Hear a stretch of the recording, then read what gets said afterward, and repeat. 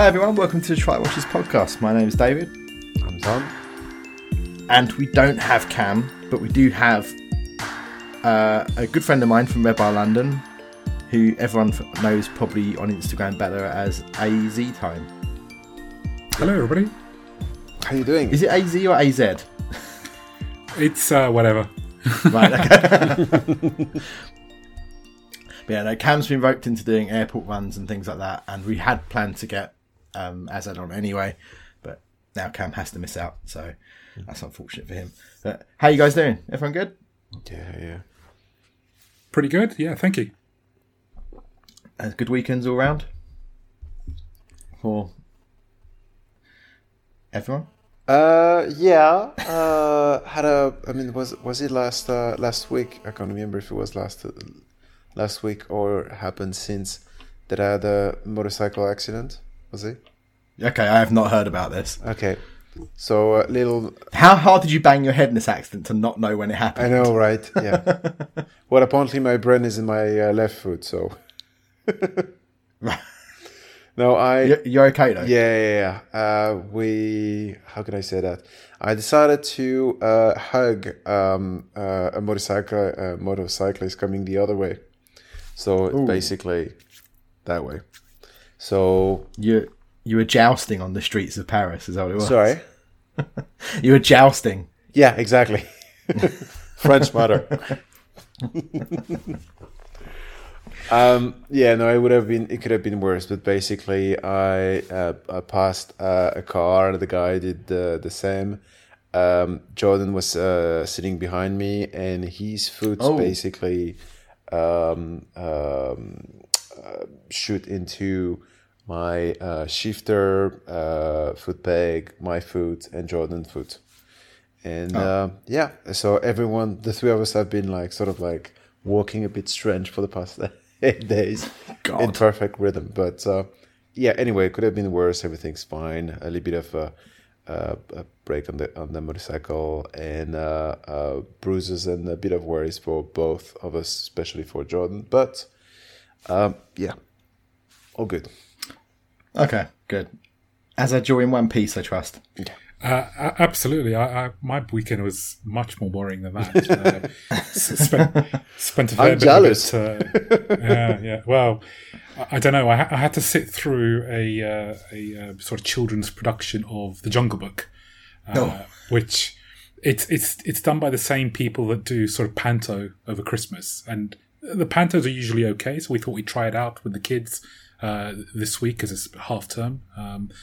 And it was horrific. It's just like the worst jokes you could think of, plus without the original sort of Disney soundtrack of The Jungle Book.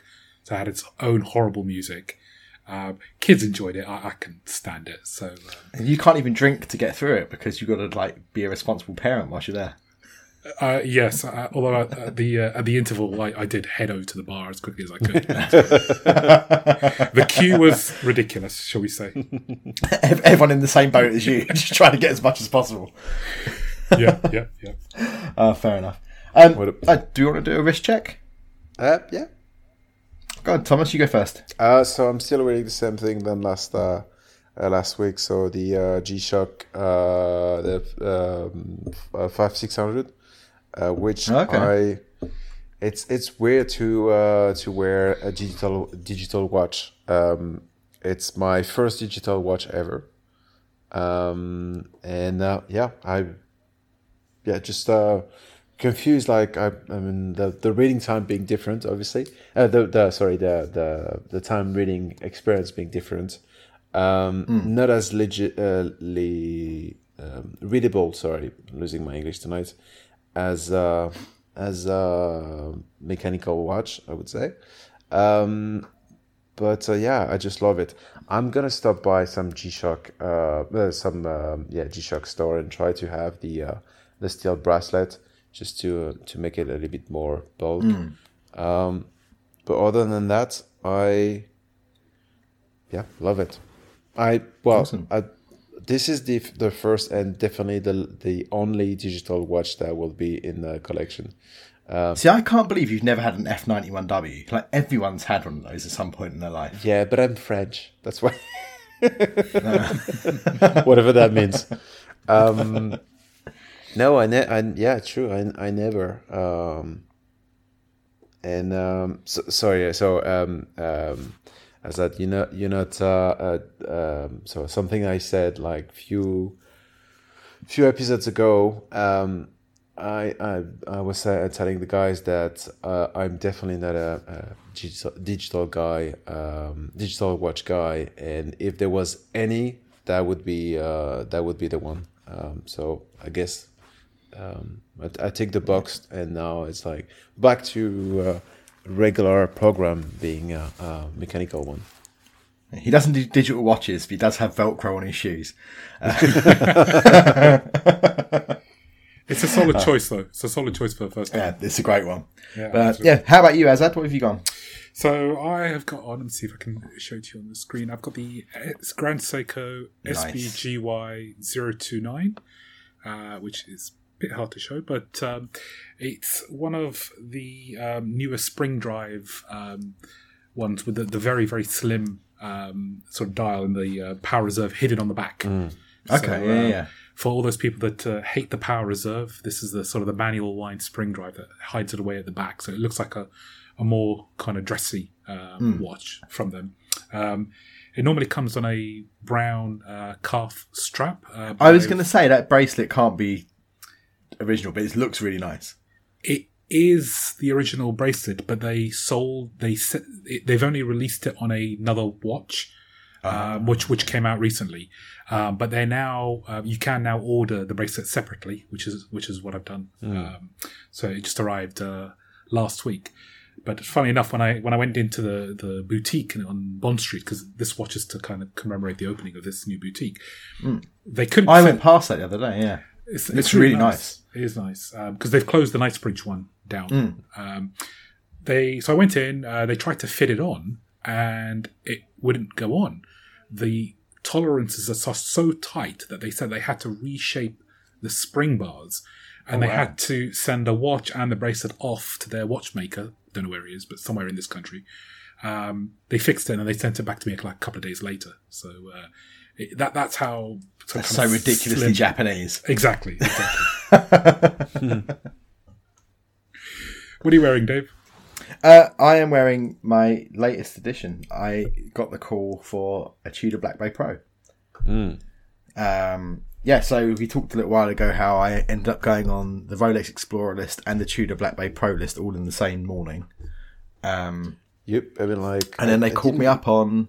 I didn't realize you had I didn't realize you had so many bonuses recently. I don't. That's why when you put your name on a Rolex list, you have to kind of do it preemptively, hoping you might have the money when you eventually get the call.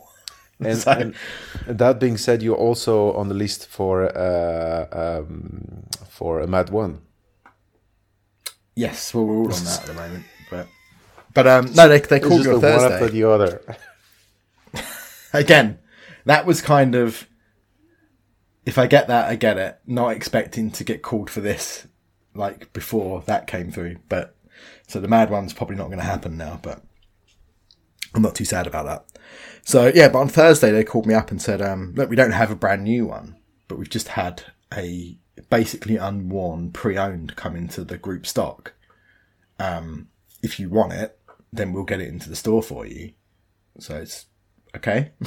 And I was like, it's box papers, all the links and everything. They're like, yep. And it's like, it's mint. And I was like, okay. So they said, from what we can see in the photos, it's excellent. I was like, okay. So so I paid for it, and I was like, but if I don't want it when I get there, if it's in bad condition or scratched up, I just won't take it. They're like, yeah, that's fine, I'll give you a refund. So I went down there on Friday, and it's incredibly mint condition. Like, I think there was one scratch on it, on one of the lugs. Not lugs, one of the links, on one of the links. And it was like the link right next to the clasp. So I'm going to scratch it there probably within a day anyway of wearing it, especially sitting at a desk. So I was just like, and I had to have 3 links taken out anyway. So I was just like, well, basically it's an absolutely mint condition watch, and all the polished sides and stuff, of which everyone calls this slab sided. So there's quite a large surface area of polish here. It's absolutely mint condition. So yeah, and honestly, I love it. I love this watch. I think it's fantastic. I had in my mind it would be like the perfect daily wearer, and I don't think I was wrong. I'm not disappointed in it at all. I just like the first night I got it, I slept in it, and I never sleep wearing a watch. But I love it, and I think I said on the podcast like quite a while ago now, when I first talked about wanting to get an Explorer 2, I said the thing that would make the Explorer 2 perfect for me would be if it had 200 meters of water resistance rather than the 150, and if it was anti-magnetic. Because then it's like a true Explorer. It can go anywhere, do anything kind of thing. And then it's 200 meters water resist compared to the 150 of the Explorer 2. And it's got the silicon balance to essentially makes the movement anti-magnetic. So, yeah, kind of like falling on my feet here with this. I fucking love it. Excellent. Congratulations. Absolutely. Cheers. I'm a big fan of the circular brush on the bezel. I think it's just it catches the light so well. Yeah, honestly, it's so great, and I got it significantly under retail as well. Like it was cheap. The price they gave me for this is cheaper than anything I could find on Chrono24. So it's like significantly under retail. Right. So it just made it a no-brainer. So yeah, no, but I love it. But it's apart from a Breitling Avenger Seawolf that I bought years ago and I took back in 2 weeks because I panicked about my tax bill.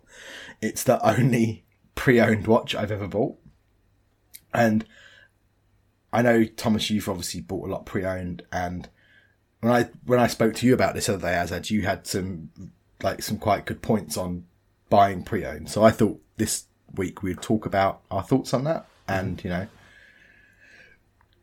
when is it best to buy pre-owned over retail, or is it always best to buy pre-owned, or blah blah blah. So yeah, so let's start with Azad because you had the great points. What was your last pre-owned buy? Yeah, I think my last pre-owned buy was a H. Moser Pioneer. So this is a rose gold blue dial, Fume blue dial with a sort of a small second hand. And for me, it was a decision of either going for one of the newer models, which were not small seconds, they were normal second hand, running second hand, or saving about 40% and going for a 3-year-old model, which I actually preferred anyway. It's a huge amount as well, 40%. Exactly. So the way I sort of spotted it on Chrono24 initially, I found the dealer who happened to be in London, got in touch with them, went along and I had a look at it. It looked absolutely mint for a watch of that age, especially as it's rose gold as well, which is obviously scratches. You just have to look at it. Yeah. And thought about it for a little while and decided actually, this is the right way to go rather than trying to get hold of a newer one at a discount. Decided to go with that approach. I've seen that watch. It's a beautiful watch. Did it come with the full set? So the fact that you bought it like secondhand it came with the box and the warranty and the papers, everything? Yeah, everything full set. It had also been looked over by their watchmaker as well. Okay. So, I mean, it could have been 2 weeks old as far as you can tell from the condition of it. But obviously it wasn't. It was running all fine. But, as I was saying to you earlier, Dave, I don't really believe in buying watches as a form of investment. I really don't, and I've passed up on some watches I could have easily kind of flipped over and over again. But at the same time, I do believe in doing your absolute best to kind of protect the value of your watch by buying in the best possible way, either through getting staff discounts or buying sometimes from overseas as well, because sometimes the markets, believe it or not, are quite different in different countries for their kind of their tastes and so on. Or doing exactly what you've done, Dave, which is essentially getting a slightly pre-owned model, again, a good discount. I mean, that basically means that, the hit that most people would take from buying a new watch you're not going to take that hit. And in time, when Tudor or whoever puts their prices up, you may even get a small appreciation over time, over the very long term. Obviously, you don't think about that in the near term, but it kind of helps you kind of look after that value so that you've got obviously more cash available for more watches. Incredibly presumptuous of you, the last one, but yeah. It's one of those things, isn't it? It's like watches are, they're considered purchases with the amount of money they cost. And it's kind of strange how, in my mind, before buying this, like, it's like a car is a considered purchase, but in my mind, I'd never buy a car brand new out the showroom. Yeah. Because as soon as you take it off the forecourt, you lose 30% or whatever. But then previously, my mind was always, oh no, I want to buy watches brand new. I don't want pre-owned. And it's a total... They're so parallel in that logic, but it just never occurred to me. Mm. Do you think it's because... Sorry, it's gonna sound strange to start with that, but do you think it's because it was basically attached to another human being but you? No joke here, but it's just that a car is essentially a tool that you use, and some people consider it as an extension of your body that helps you moving. But like a watch is like, well, I mean, like you're sweating on these jewelry, right? So, do you think there's a that? I mean, there's probably low level comment, but there's probably part of that in it, because I know when I picked this one up, I thought, like a bit annoying that my name won't be on the warranty card, but then apparently Tudor warranty cards don't have a field for your name, so it's okay. No one has to know. So there probably is some of that to it, but yeah, it just never really occurred to me. And I suppose I don't know why, it just never really occurred to me. But equally, I don't think it's ever really come up the option for something that I really want pre-owned, like in a good enough way. Like this was just such a great opportunity that kind of fell in my lap that it couldn't turn it down. But other things like, I mean, trying to get a pre-owned Rolex, as we know, is just stupid. But for the most part, but yeah, I don't know, but yeah. What about you, Thomas? What have you bought pre-owned? So it's interesting. So the Series pre-owned watches that I own, I actually didn't buy them. They were a gift. However, right, all of them. So. Right, so this for instance, like the Speedy, my Speedy was owned by my dad, but he actually bought it secondhand. But then, okay. But then the my Sid Weather, they bought it for me, but they bought it so then I mean he never wore it, but he bought it secondhand as well. So I grew up with with more the habit of like.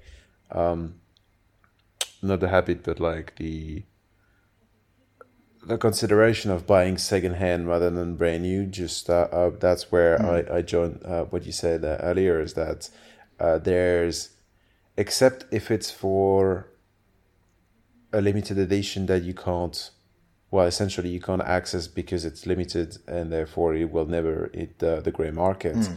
When I can, I will always prefer buying secondhand, just because of the saving that you're making. Now that being said, I mean, like the watch that I'm wearing today, if I bought it secondhand, it would be like 30 quid cheaper, right? So there's no really point on making that saving when you hit that level of purchase. But for anything serious, like if it costs you like anything from, if it saves you anything from like 500 to, I don't know, five grand, you name it. I mean, obviously proportional to the watch you're trying to buy. I would definitely save it rather than spending the extra for the retail one. I suppose coming from a family of antiques dealers, it's kind of in your blood as well to buy things that aren't brand new. Exactly.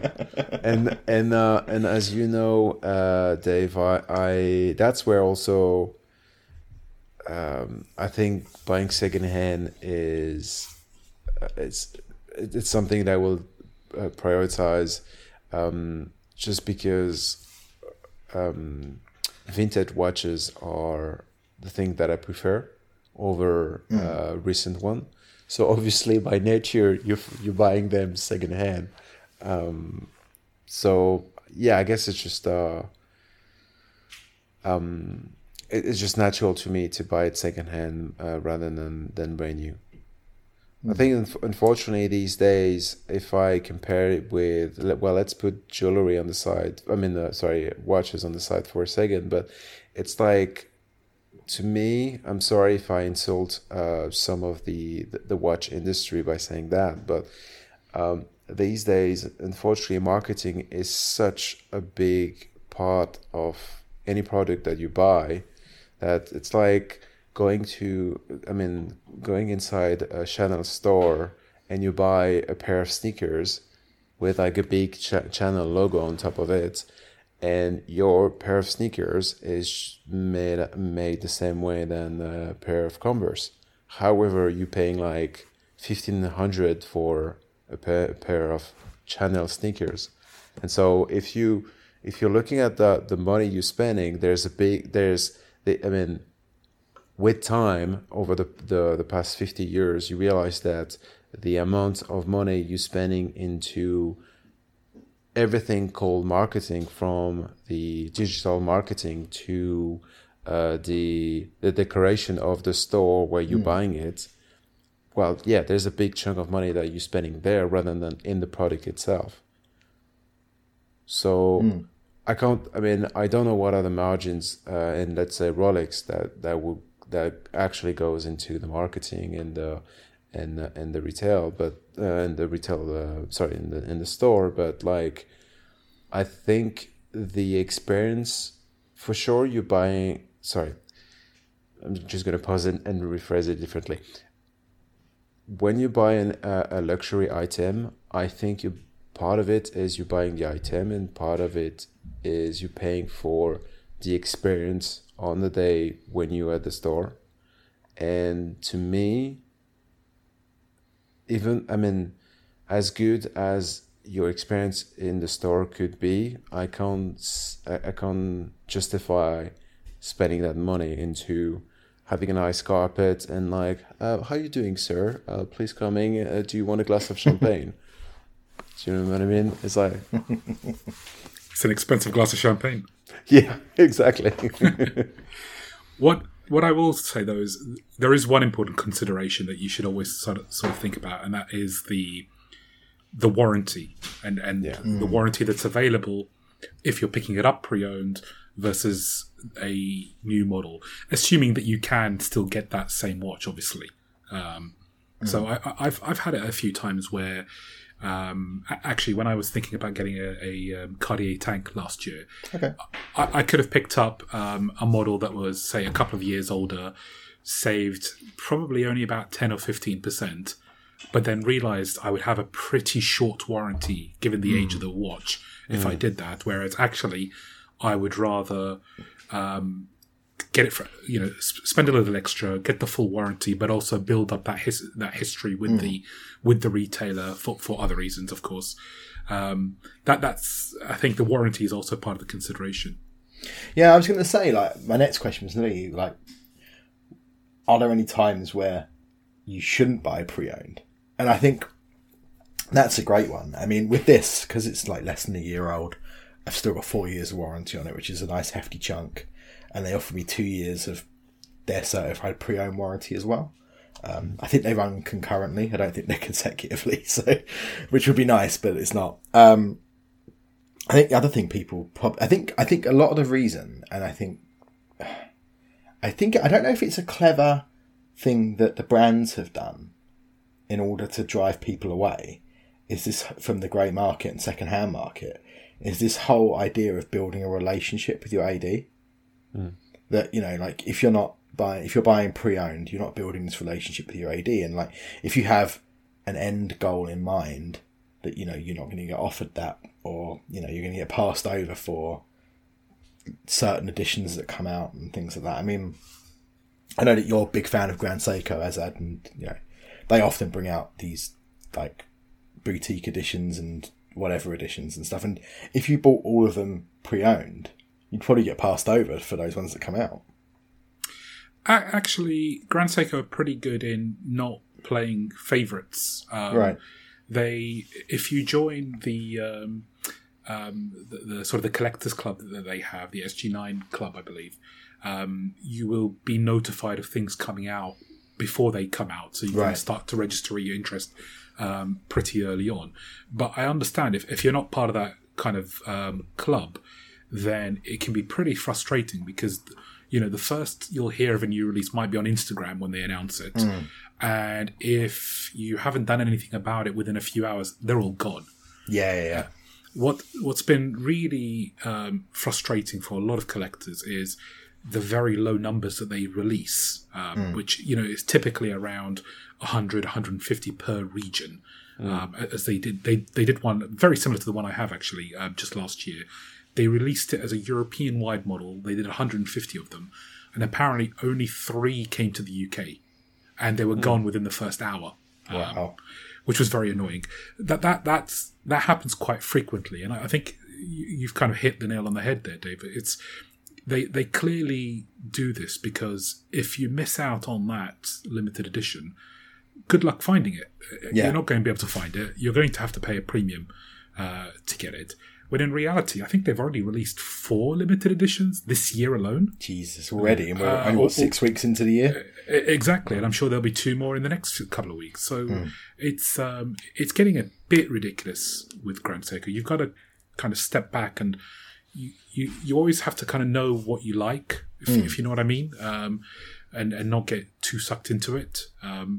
Because it can be quite difficult kind of following with those. But I mean, luckily, they don't play favourites like your kind of regular ADs when it comes to like other hype models and so on.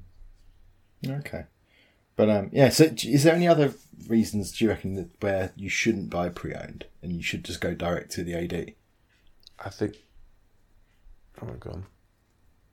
I mean, I'd say who the retailer is or who the seller is. Obviously, you do have to be careful. I mean, you'll hear this being said all the time, by the seller and all that. That's true. I've never really been stung in any way buying secondhand, and I quite happy to buy through eBay and Chrono24 and all these kind of places. And I've even bought from forums and Facebook groups and so on before, but you do have to have a bit of trust built up there. Yeah. So, for example, I don't like dealing with Reddit at all.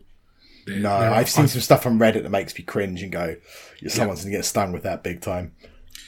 Exactly. I've seen some very dodgy looking watches going up for sale on there, and I wouldn't deal with that at all. So, you got to be careful sometimes. A friend of mine sent me a Reddit link the other day because he's like just dipping his toe into the watch world now and like starting to get into it.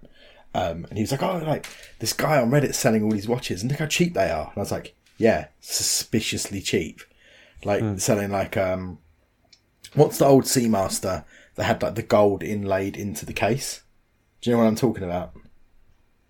It was like from the 80s, and it's like it's like a 2-tone case, but it's it's quite an old one. Yeah, it's quite an old one, and he was selling it for like $500.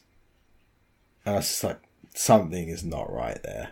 Like, it's either an absolute Franken watch, or it's a fake, or it doesn't work, and is in need of a hefty service. But people who think, but that's things that people think they're getting a good deal and they'll fall over themselves to buy it, and then get absolutely pinged with it. But I totally agree with you that as far as I'm like a big fan of buying secondhand, is like you can't.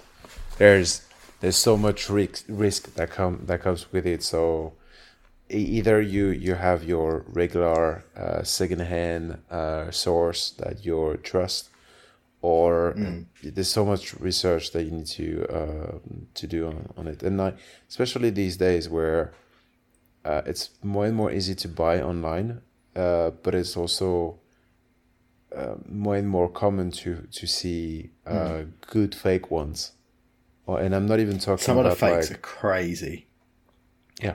Some of the fakes are crazy good. It's ridiculous. But I suppose it's like you said though. It's like by joining things like the SG9 Club and that the other things, right? If you're into the watch community and if you involve yourself, we've all got people that we know sell secondhand that we trust and would buy something off of without even questioning what it is that they have, like Kibble watches, watch concierge services. Either any of those people, you'd go, it's no problem. But to people who aren't getting themselves involved in the watch community so much and going to community meetups like Watch Collectors Club, Red Bar, Time for a Pint, all these things, then you're probably going to, maybe in the early days of people's collecting adventures, get stung buying something pre-owned. Or you're more likely to, not definitely, but you're more likely to, I'd say. Yeah, I think for anybody new, they should really think about kind of the value of the watch that they're trying to pick up and, really consider, are you prepared for this watch to turn out to be a fake, or are you prepared for this watch not even to turn up? That's the other thing as well, isn't it? Yeah. Exactly. So I would say for any new watch collector, really start with kind of lower value watches. Go through the process, become comfortable with it, figure out where the risks are, and then kind of slowly work your way up. Frankly, anybody who's thinking about selling anything above, £5,000-6,000 really should be using a system that protects the buyer quite significantly. Yes. I wouldn't deal with anybody trying to sell, separately or without the backup of a escrow service or something like that. Yeah. Exactly. Or a third party at least getting involved. Yeah. So you mentioned at the beginning, like you've bought from overseas. And I think that's something that actually, depending on where the location is coming from, terrifies me a little bit. Going, God, like, what if I'm going to get ripped off here? Because some of the fakes are so good, and I think that's like probably a bridge too far from my comfort zone to buy something pre-owned from overseas. Just yeah. It makes me twitch. I think it depends where you're buying from. I would say Japan is a fantastic place to buy from. People are very honest there. Descriptions are super accurate, always very well photographed. The tiniest thing wrong or scratch, they'll highlight it there, and they're all very super professional about how things are run. So I've never had any worries about buying from Japan. Would I buy from India? I think that's quite a famous place for the Franken watches. No, clearly. Lots of Oris references that you've never seen before on eBay, yeah. Exactly. The other thing, though, is I when I say overseas, I don't always mean ordering something and getting it shipped here. Right. Quite frequently, and this goes back to the point about kind of keeping the costs down, it's when you travel. So actually, I would say in Europe, or certainly in the UK and London, we've gone to a trend where ADs don't like to give you much of a discount, especially on a new model nowadays. If it's something that's sat there for a couple of years, then they will probably discount it. But on a lot of stuff, you won't get much of a discount. No. But if you travel overseas, you'll find that actually a lot of other countries, they will happily give you a discount. So I was saying this to you earlier, Dave, but I was in Dubai just a few weeks ago and went into the main... I remember. I know what you're going to say. I went into the main Omega store, which I believe is run by the Siddiqui family who put on Dubai Watch Week and so on. So they have a monopoly on Omega, selling Omega, for example. And they just happened to be running a nice little promotion where you could have 20% off any watch in the store. And if you bought 2 watches, they'll give you 25% off those watches in the store. And that included, for example, some of the Speedmaster 57s that had only just come out a few months ago. They had all 3 colors. They had quite a few, reasonably new things that were available. I actually spotted the Central Second Tourbillon that came out in the gold case just last year, and they had it there. And I said, "Oh, can I have a look at this, please?" And I thought, "Yeah, sure." Just pulled it out, handed it over to me. I'm like, "Ooh, okay, that's a nice £250,000 you've just given me there." And I said, and I asked him, if I buy the cheapest ladies' watch I could find, can I then get 25% off this one? And the guy turned around and said, "Mate, if you buy this one, I'll happily give you quite a bit more of a discount on this." Wow. And so this is, by the way, a tax-free country where I would claim the tax back anyway as I left. So there are opportunities to get good deals around the world. In just some countries, certain brands don't do very well. When I've traveled to Japan, for example, I always found that Panerai, secondhand Panerais, really did badly. I mean, they do badly anyway, right? But you could have easily... Do you think that's a sizing thing? I'm not sure. I'm really not sure. I just think some brands are more popular in some countries than others. When I was in Japan, I bought my Laureato out there. This was back in 2019, and it was a pre-owned model, but it was only 2 months old. And I picked it up for about 40% off the retail price in London. And that was before it went a bit crazy. I was about to say, I know you said watches aren't investments, but goodbye. that one worked out quite well, yeah. But I could have saved a bit. I wouldn't have saved as much money buying it here, but over in Japan, it's just the market doesn't like them, and you could see that. It was referred to as pre-owned, but actually, it was more of a grey market situation. So. Right. I'm sure we all know that the famous grey market dealers in the US, especially the likes of German Shop and so on. They do this whole thing where they hold on to the warranty card. They don't give you that. Yeah, it's crazy. Well, in the rest of the world, they don't do that. No. They do give you the warranty card. It's normal, but it's dated. It's dated a month or two earlier. So effectively, I was picking up a pretty much brand new watch, not my name on the warranty card, dated slightly earlier, but otherwise. Quite a major saving. So, yeah, I think plenty of chance to travel and find good deals around the world. I hate you because right now all I want is just buy myself a ticket to Japan, just to try to find a similar deal that you did. It's a wonderful place to go watch shopping, really is. Yeah. Well, you had a good time watch shopping, didn't you, Thomas, down there? You bought your Gigaro down there. Yes, exactly. Which was a relatively cheap buy, but I remember seeing those stores. I'm sure that you know them, where you have like 3 rooms covered from the floor to the ceiling of a secondhand watch, and they are really serious things. From 5 up to 6 figures. And just like one next to the other, and so much special edition or not necessarily edition. Vintage, rare watches, and always great condition, and as you said, perfect experience. Especially if you're into your vintage Rolex, the choices out there are amazing, really amazing. Yeah.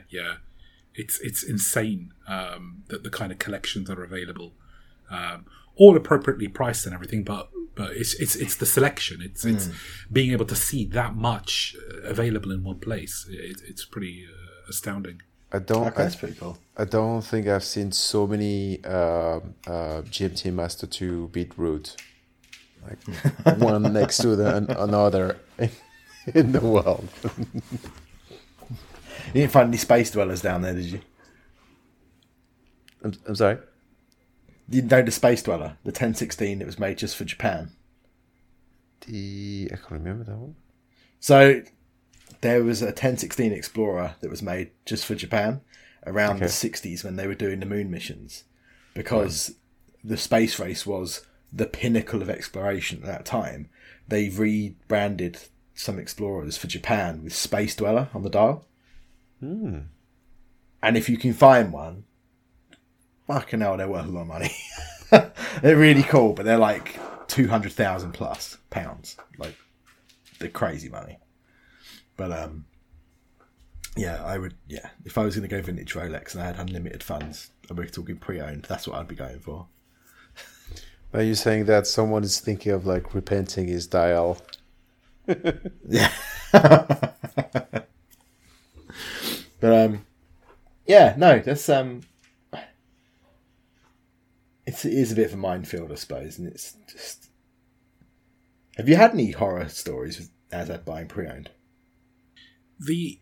Not a horror story, but actually the very first time I bought a pre-owned watch, and this happened because one of the first sort of luxury watches I bought for myself after we got married, when we were out in New York, I bought myself a TAG Mercedes SLR sort of mecha quartz kind of watch. Your tastes have changed since then, though. Sounds of things. Yes, I've still definitely hurts. matured in my tastes. Well, I mean, that one particularly hurts because unfortunately we were burgled a few months later, and I lost the watch.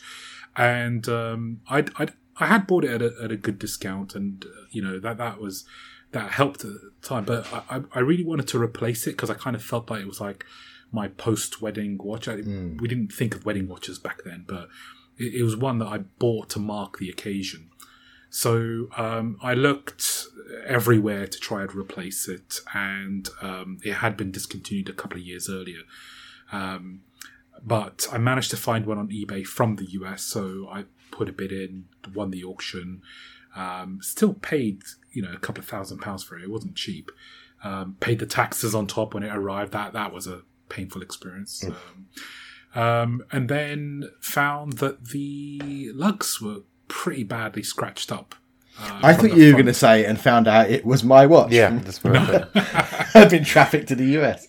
I honestly I wouldn't have minded at that point, but no, it was quite badly scratched up, the lugs. And what was quite annoying is at the time I didn't know anything about getting a watch repolished or anything along those lines. So I wore it for a few years until I sort of moved on and bought another watch and then another watch and so on.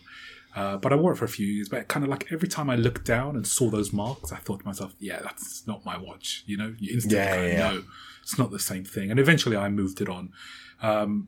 Had I been a bit more educated about it at the time, I probably would have got it polished out and it would have been fine, and I'd have lived with it for ages. But it was also a 46mm watch. I mean, it wouldn't fit me anymore. That's big. It was a hefty watch. Very cool movement, but yeah, a big watch. It's odd knowing the watches you have, because obviously I've seen lots of your watches and you have some fantastic stuff. It's kind of jarring to imagine you wearing that watch. Yeah, well, pre-pandemic, I was significantly bigger. I was a good kind of 30 kilos heavier or so. So my wrist size was close to 8 inches at the time. It's now gone down to kind of 6 3/4. So yeah, I had to offload quite a few big watches, including I had a 47mm Navitimer World Timer. Wow.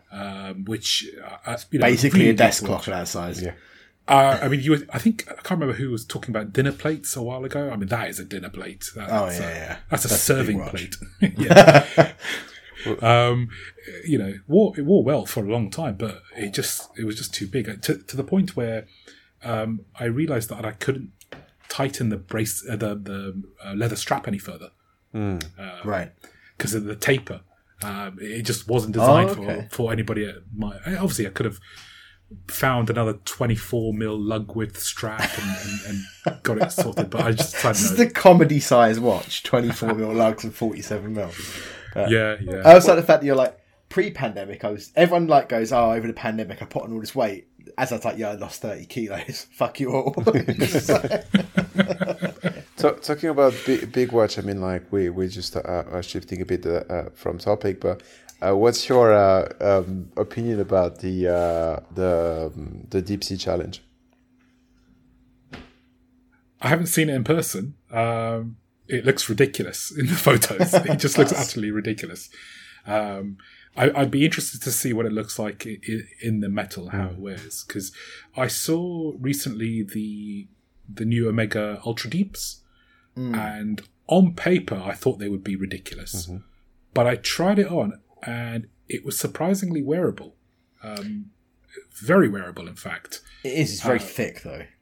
It's thick, but the lug to lug isn't too bad, and the way that the rubber strap kind of totally goes down makes it still quite wearable. But yeah, I'm looking forward to seeing one of those at some point. It's so ridiculous. I remember seeing someone wearing this one a few weeks after it came out at an airport, and I ended up talking to him, and I was just worried that he would look at me like, who's that weirdo who's like talking to me because of my watch, who actually recognized the watch, right? So I was like, oh, sir, is this the new one? Really nice. But in reality, I don't know what's the best image. Is it to have a burger attached to your hand, or somehow it look like an iron glove, basically? It's like ready to punch someone with it. But I'm sorry. Back to the main topic. Dave, you were asking about like bad experiences about buying secondhand. So that story is not mine, but my dad's one. I believe like 20 years ago, he was interested in. Sorry for the mistake I'm gonna make. Either Sidwiller or Submariner in gold. I don't know if both existed. One of them anyway. And he wanted to buy it from a colleague of him. And so they negotiated and stuff. And my dad was like, can I wear it for a couple of days and see what I feel about it and come back to you, and I might stop by Rolex and see what they think about the watch. Yeah, sure, no problem. He a few days after, he stopped by Rolex, have it checked there, and the gentleman working there come back to him and say, "I'm sorry, sir, but this watch has been stolen, so we're not giving it back to you." Oof. That's rough. Now the good thing is it was a colleague and friend, so obviously my dad came back to him and said, "This is a story," and I don't know actually the second part of the story. What happened to this gentleman? Did he find out what was the story behind the watch before he bought it himself? Because obviously he didn't steal it himself, but he bought it from someone who might have stolen it. Yeah. That's a rat's nest. Yeah.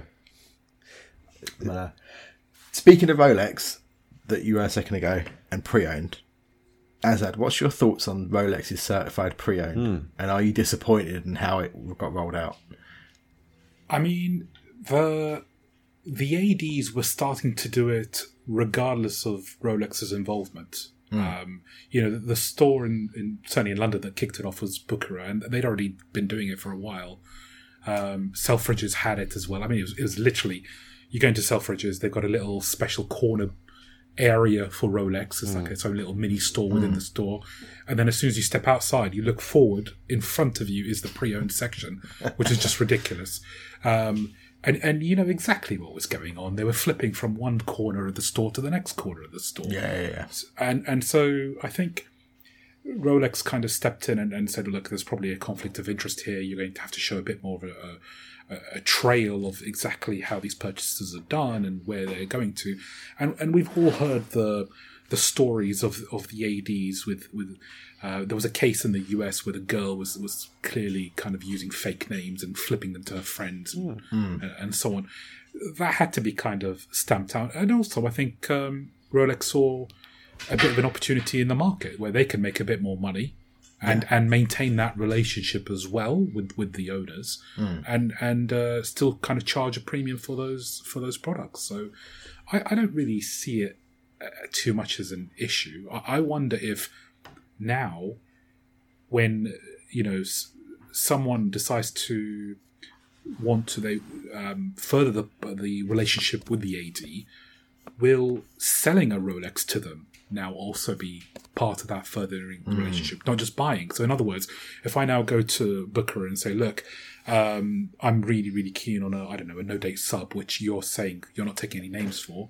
How about if I sell you my 4-year-old, Explorer 2, for example, will you then put me on the list? I wonder if that's now going to be part of the relationship. Yeah. And that would be terrible. I wouldn't have to sell you my watch to get put on a list to wait for 2 years and maybe get the call. That's just like taking it to another level. Yeah. Yeah, I mean, you hear all sorts of stories about people being struck off lists because they've been found out to have sold their watch or trying to sell their watch. I mean, there is an element of kind of monopolizing the secondary market, which obviously nobody likes to see. But yeah, at the same time, we've just talked about all the fakes in the secondary market. And actually, one area that I would be quite worried about buying would be a Rolex, frankly. Especially something quite old. If I don't know anything about them, I just couldn't do it. Yeah, especially when you get into that world of vintage Rolex, it does get very murky and difficult because it's just like faded bezels and stuff that have been, like, they're just aftermarket aluminium bezels. They've been buffed out and things like that. It's just crazy, and fake dials and all sorts to make it more desirable. It's a bit crazy, but my thoughts when Rolex announced they were doing the certified pre-owned, my thought was, okay, maybe they were doing it to kind of get a stranglehold on the grey market, get it under control by buying up a load of stock and then selling it for a very low margin on their end, and undercutting the grey market to drag after the grey market prices down, and then kind of take that away, because everyone talked about how Rolex were getting annoyed that people were making money off of their stock, and if they did that and brought the prices down, people would be less likely to flip them. But instead it's gone the other way, and now they actually charge more than the grey market to have a Rolex certified one, which equally makes sense, but they're making more money. But yeah, I mean, if anything, they could be propping up the price at a certain point.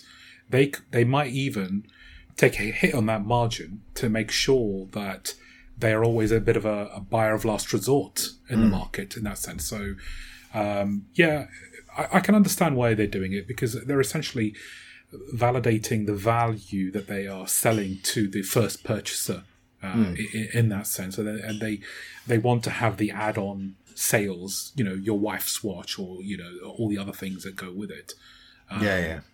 So, it's I mean, it's there to support the brand, really, isn't it? Yeah, I suppose. Wishful thinking on my part, I suppose. But I've got one more sort of little thing I just want to mention. Yeah. And this was something that we learned from our horological lord and saviour, Tim Mosso. I was watching one of his videos a while back, and he was talking about one of his favourite watches, which is the Grey Side of the Moon, Speedmaster. Right. And he was saying how, ceramic doesn't scratch. So if you're looking at ceramic watches, don't buy them brand new. Buy them, second hand. Yeah. It doesn't, if there's a crack in them, that's quite noticeable. But they won't have any scratches on them. And then all you have to do is worry about the condition of the strap. And I can. That's a good point. I never thought about that. That's a really good point. Yeah. I mean, I can say from my own personal experience, I own both the Dark Side of the Moon and the Grey Side of the Moon. Both of them bought pre-owned, both of them at massive discounts to retail, and arrived in mint condition, literally. And even to this day, I've worn them quite a lot. No scratches, no marks on them.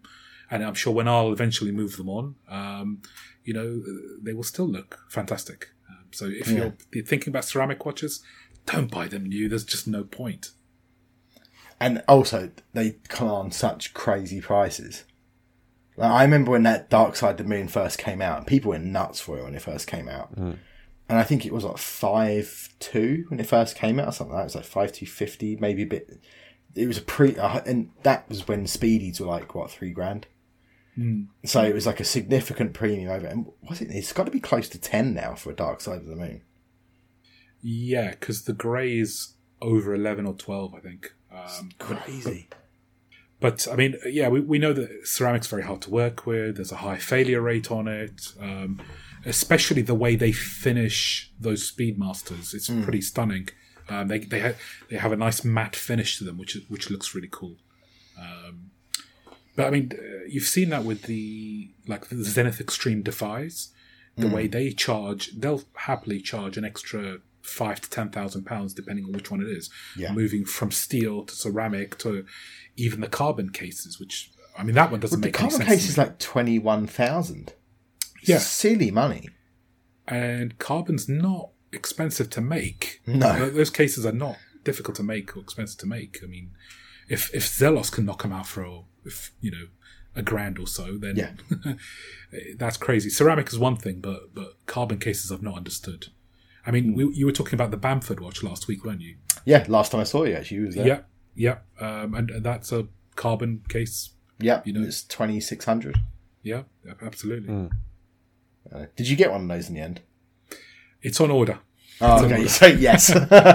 Well, Mr. George, he promised it'll be in the next week or so. So I'll let you know. Oh, okay, cool. I look forward to seeing, because you take some great photos on Instagram, so I look forward to seeing it. Thank you, both. Are you going to do an unboxing video for it? Oh yeah, definitely. I'll do that. I look forward to seeing it. Okay, well, that's kind of it for our pre-owned special. Azza, thanks for joining us. It's been great. I've been talking to you every time I see you at Red Bar. We say, oh yeah, we should do something like this. We should talk. And then I'm sorry it's taken this long to get you on, but it's been great. That's my pleasure. Yeah. Thomas, you're always here. We can't get rid of you. Yeah. Please be safe on your motorcycle. Yep. And turn up next week. But yeah, thanks everyone for listening, and we'll catch you next time. Oh, hang on. No, wait. Azad, please plug your Instagram first, because you have some great stuff on there. Thank you. So if you head over to Instagram, I'm on az.time. Excellent. And now it is goodbye. Thanks for listening, everyone. Bye. Bye. Bye-bye.